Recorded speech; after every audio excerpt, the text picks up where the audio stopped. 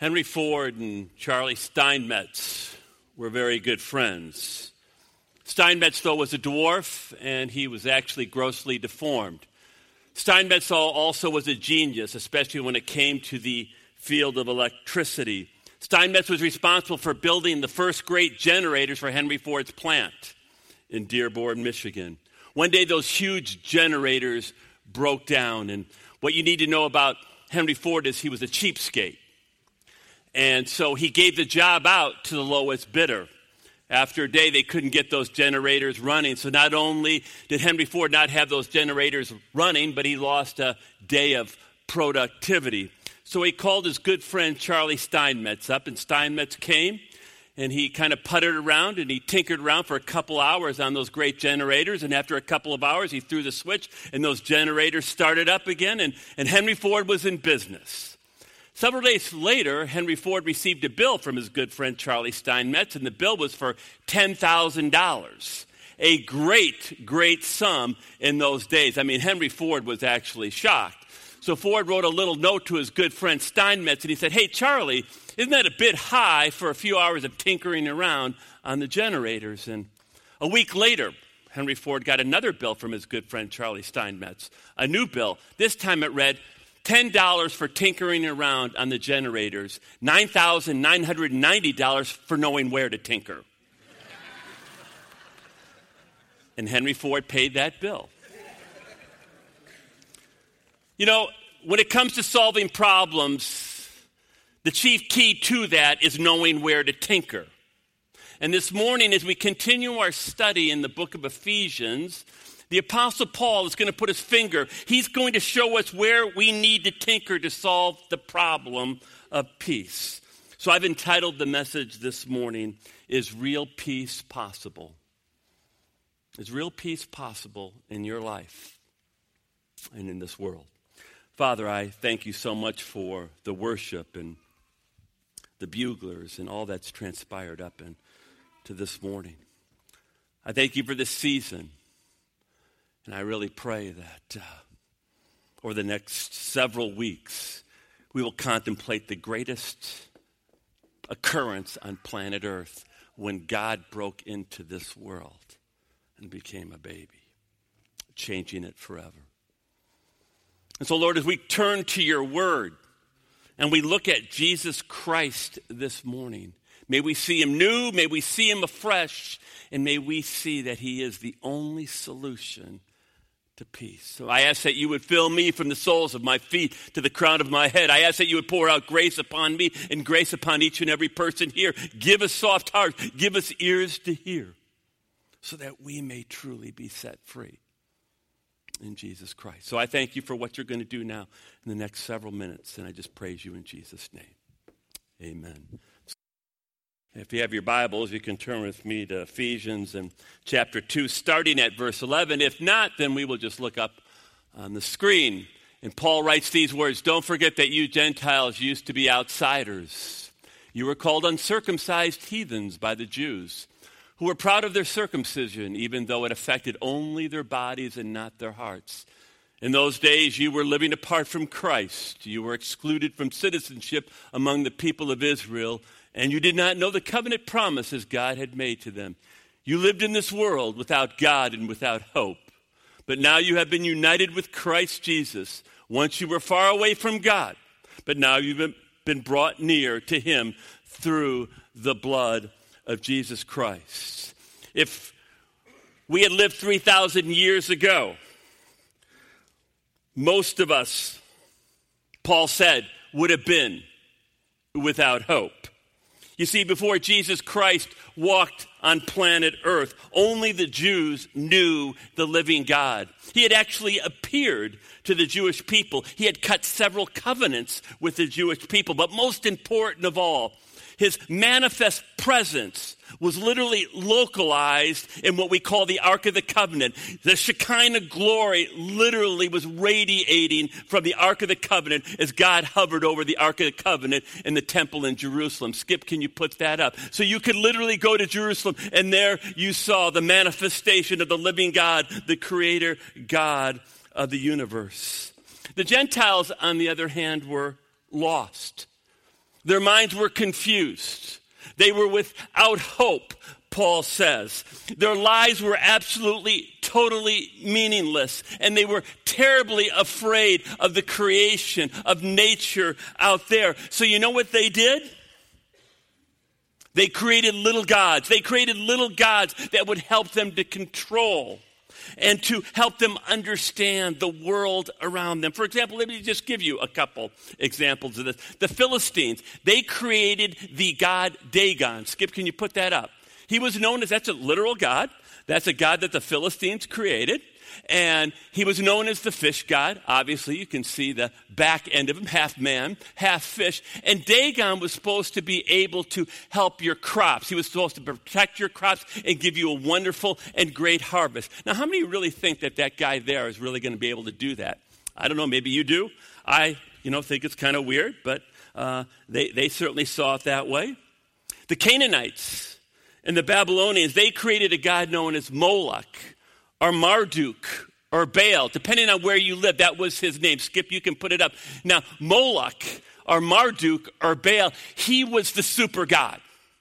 He was the god who was over entire nature. He was the god over the pantheon of gods. And you wanted to be in. You wanted to be on the good side of this guy. You wanted to be on the good side of Baal. Because you see, he would determine whether your life would be prosperous or not prosperous. He who had the power and the ability to protect you from evil. But I want you to know there was a high price to have Marduk or Baal or Moloch on your side. Do you know what that price was? You had to pass your child through the fire. And what that means is, you'll see right there, you see Baal there on that throne, kind of. And what they would do is they would heat his hands. His arms would be red hot. There would be a pan there, and you would have to lay your firstborn, generally a male, and you would lay him on the hot hands and arms of Baal or Moloch or Marduk, and you would watch your child fry, sizzle, writhe in pain to satiate this God. I mean, what kind of person, what would cause a human being to do something so contrary to your instincts? And I'll give you the answer. The answer is fear.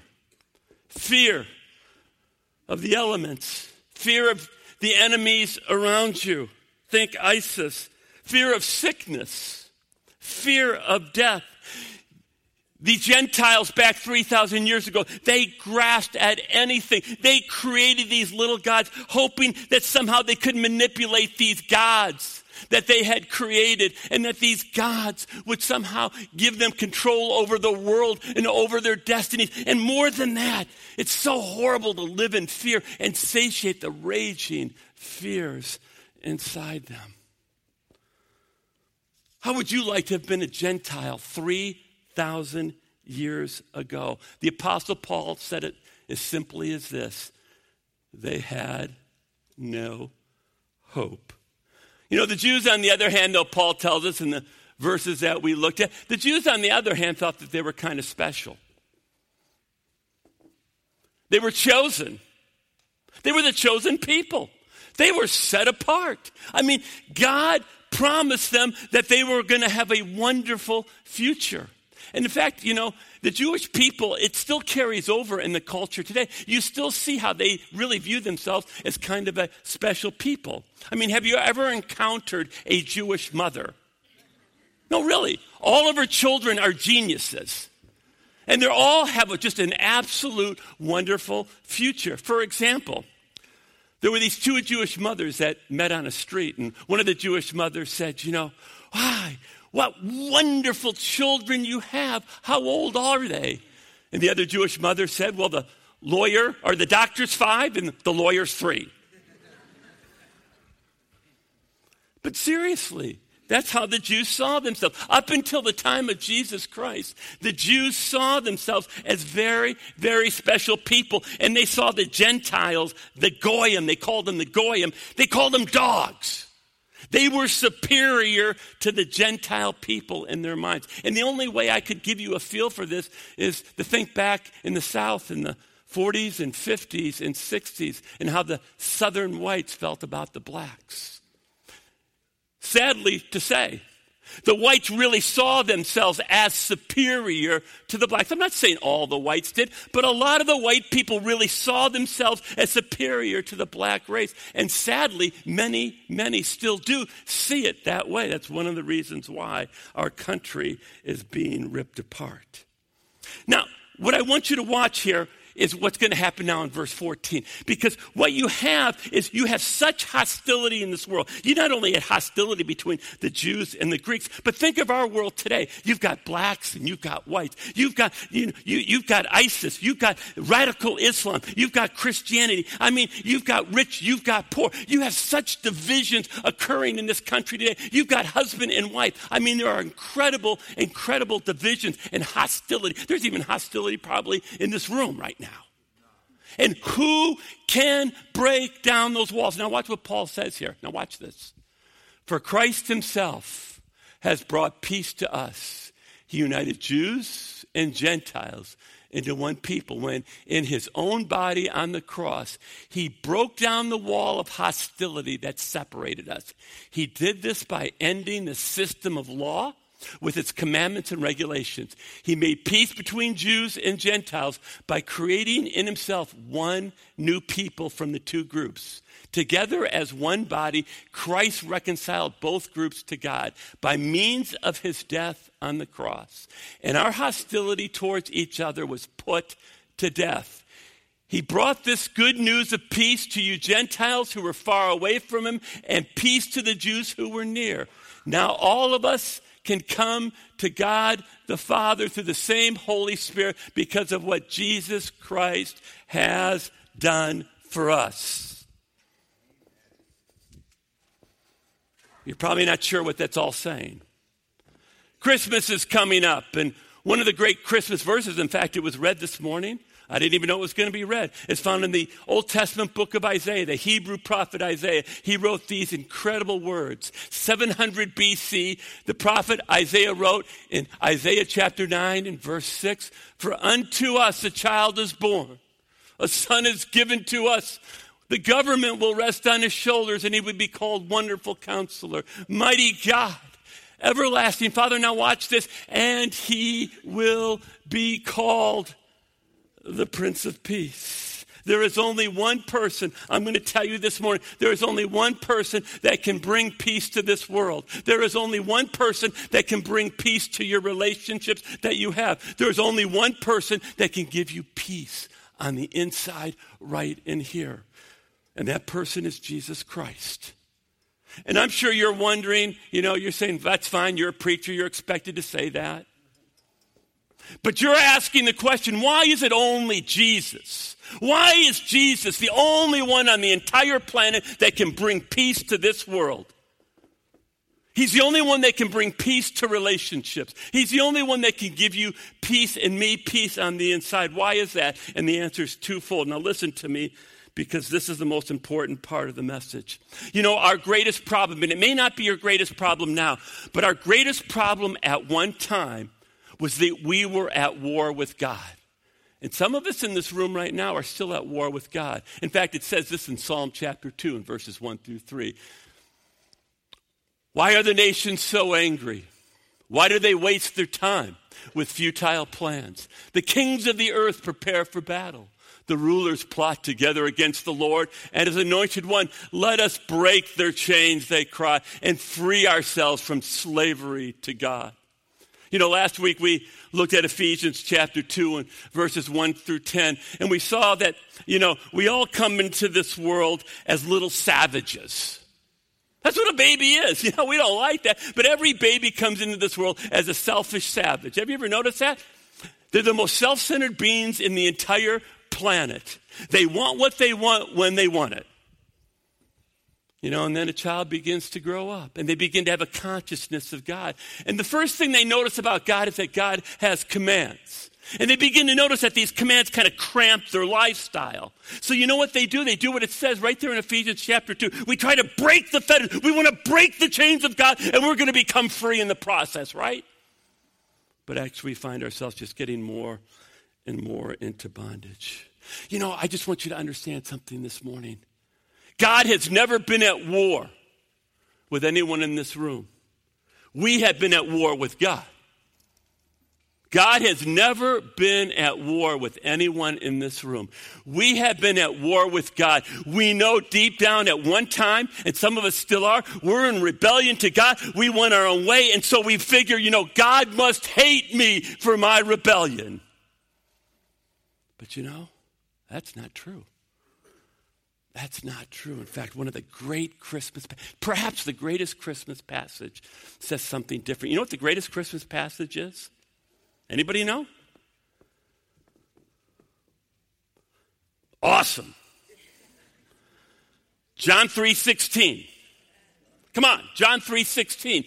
For God so loved you, me, every single person that's ever lived, that he literally sent part of himself. We know him as the second person of the Trinity, Jesus Christ.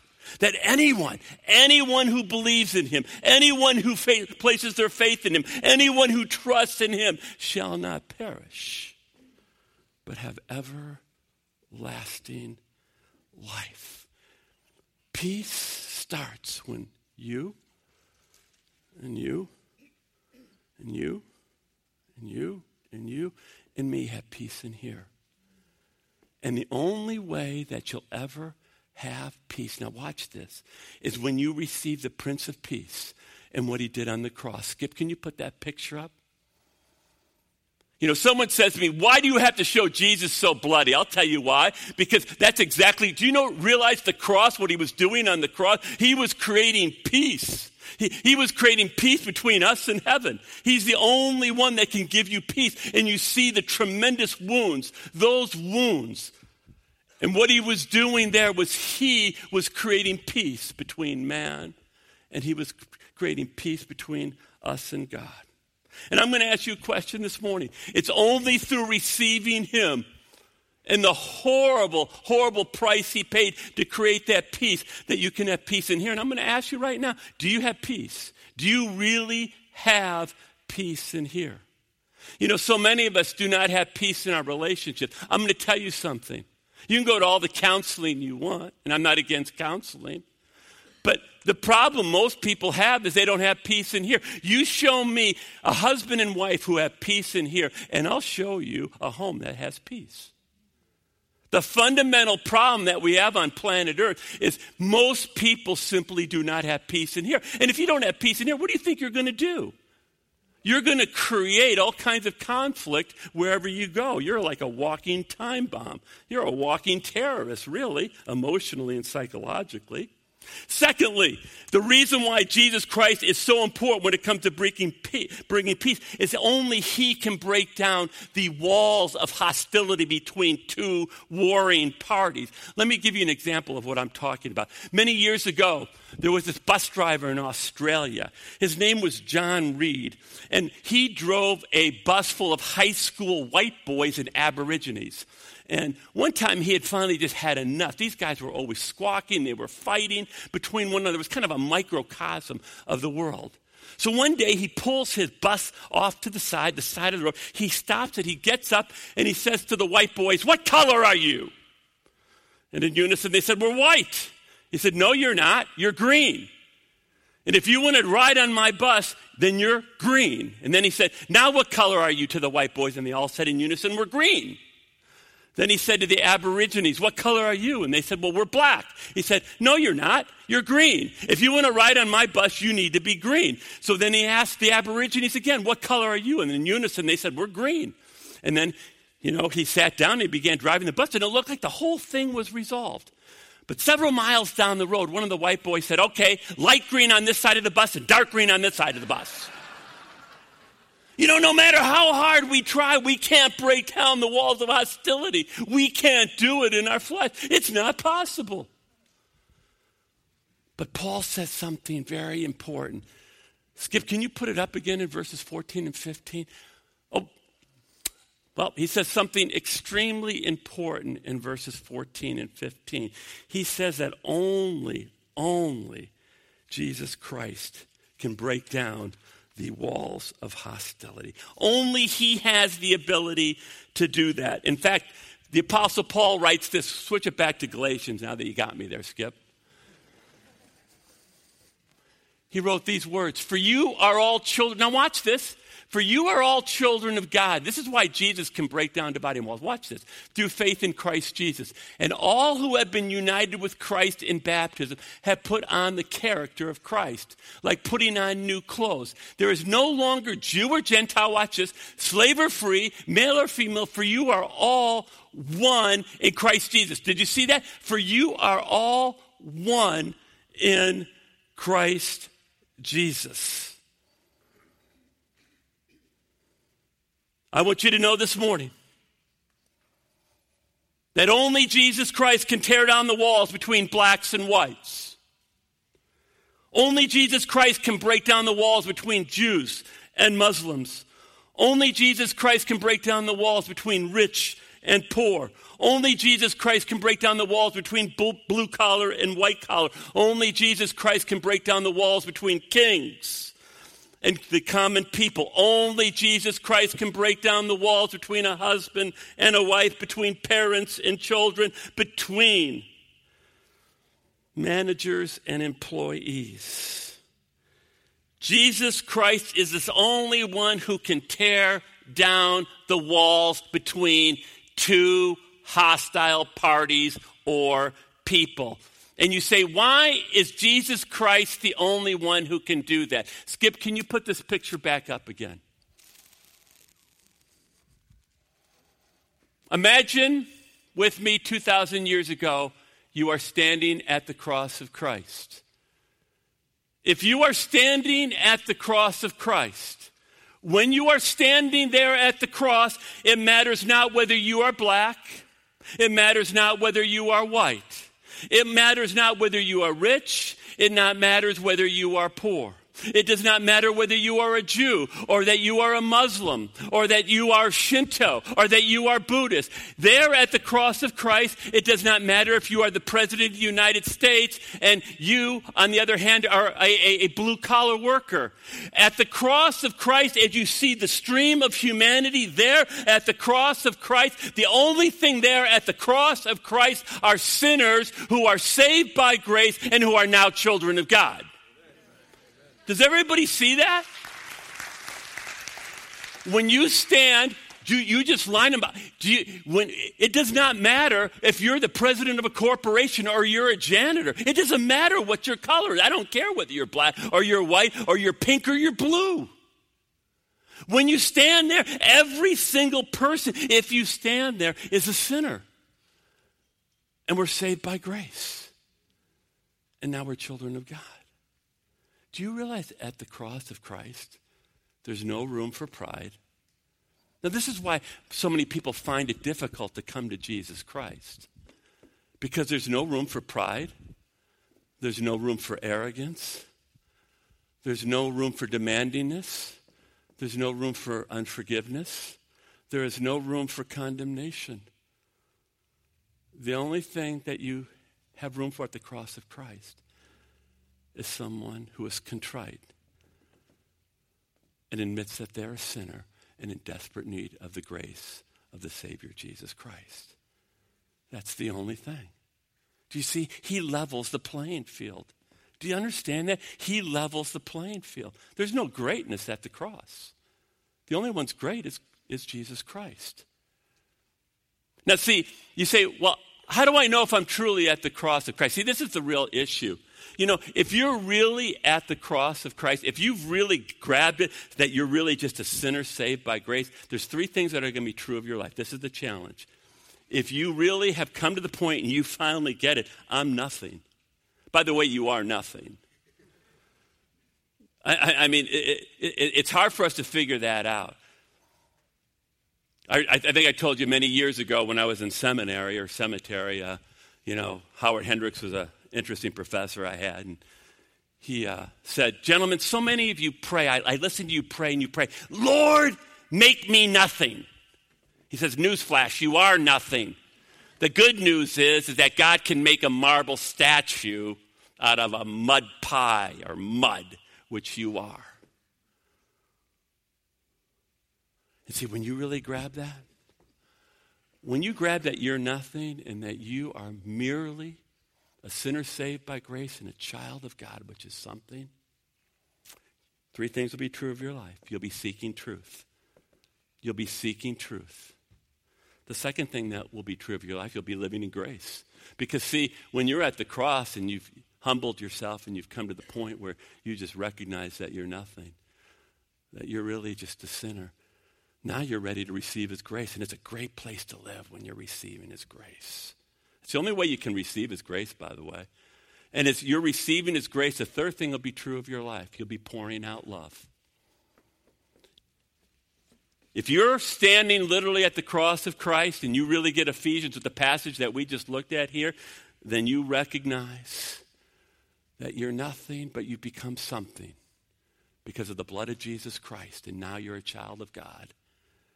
And the three things that are true of your life is you're pursuing truth, living, reveling in grace, and pouring out love. You think that can bring peace? Imagine if everyone was doing that. Imagine if everyone in your household was doing that. I'd put the counselors out of business, right? They'd be happy about that. I'm telling you, the vast majority of our problems is because we don't have peace in here. I'm challenging you this morning, if you don't have peace, come to Christ. Do yourself a favor and do everyone around you a favor. Because it's a beautiful person when they've come to the point where they've humbled themselves and they're just living in the grace of Christ, because then they're able to give love. Father, if there's anyone here this morning who hasn't come to the point where they've genuinely received Christ, I pray now, Holy Spirit, you would make that so real to them. You can bring down, there's such hope this morning, you can bring down the walls of hostility within ourselves. So many of us hate ourselves. We're so angry at ourselves. We see our mistakes and we see our failures. And you say, that's okay, come to the cross and I'll cover them with my blood. And because we're so angry on the inside, it comes out against our mates and against our children, and it spreads into our places of work, and then it spreads into our towns and our cities and our states and our countries, and country against country from there. May it stop this morning, Lord. May it stop, at least in this body here. May we all come to the cross where the playing field is level, and we're just sinners saved by his grace. I pray that each and every person, even now, is able to revel in your grace, and as a result, pour out your love. And I ask for this in your precious name. Amen.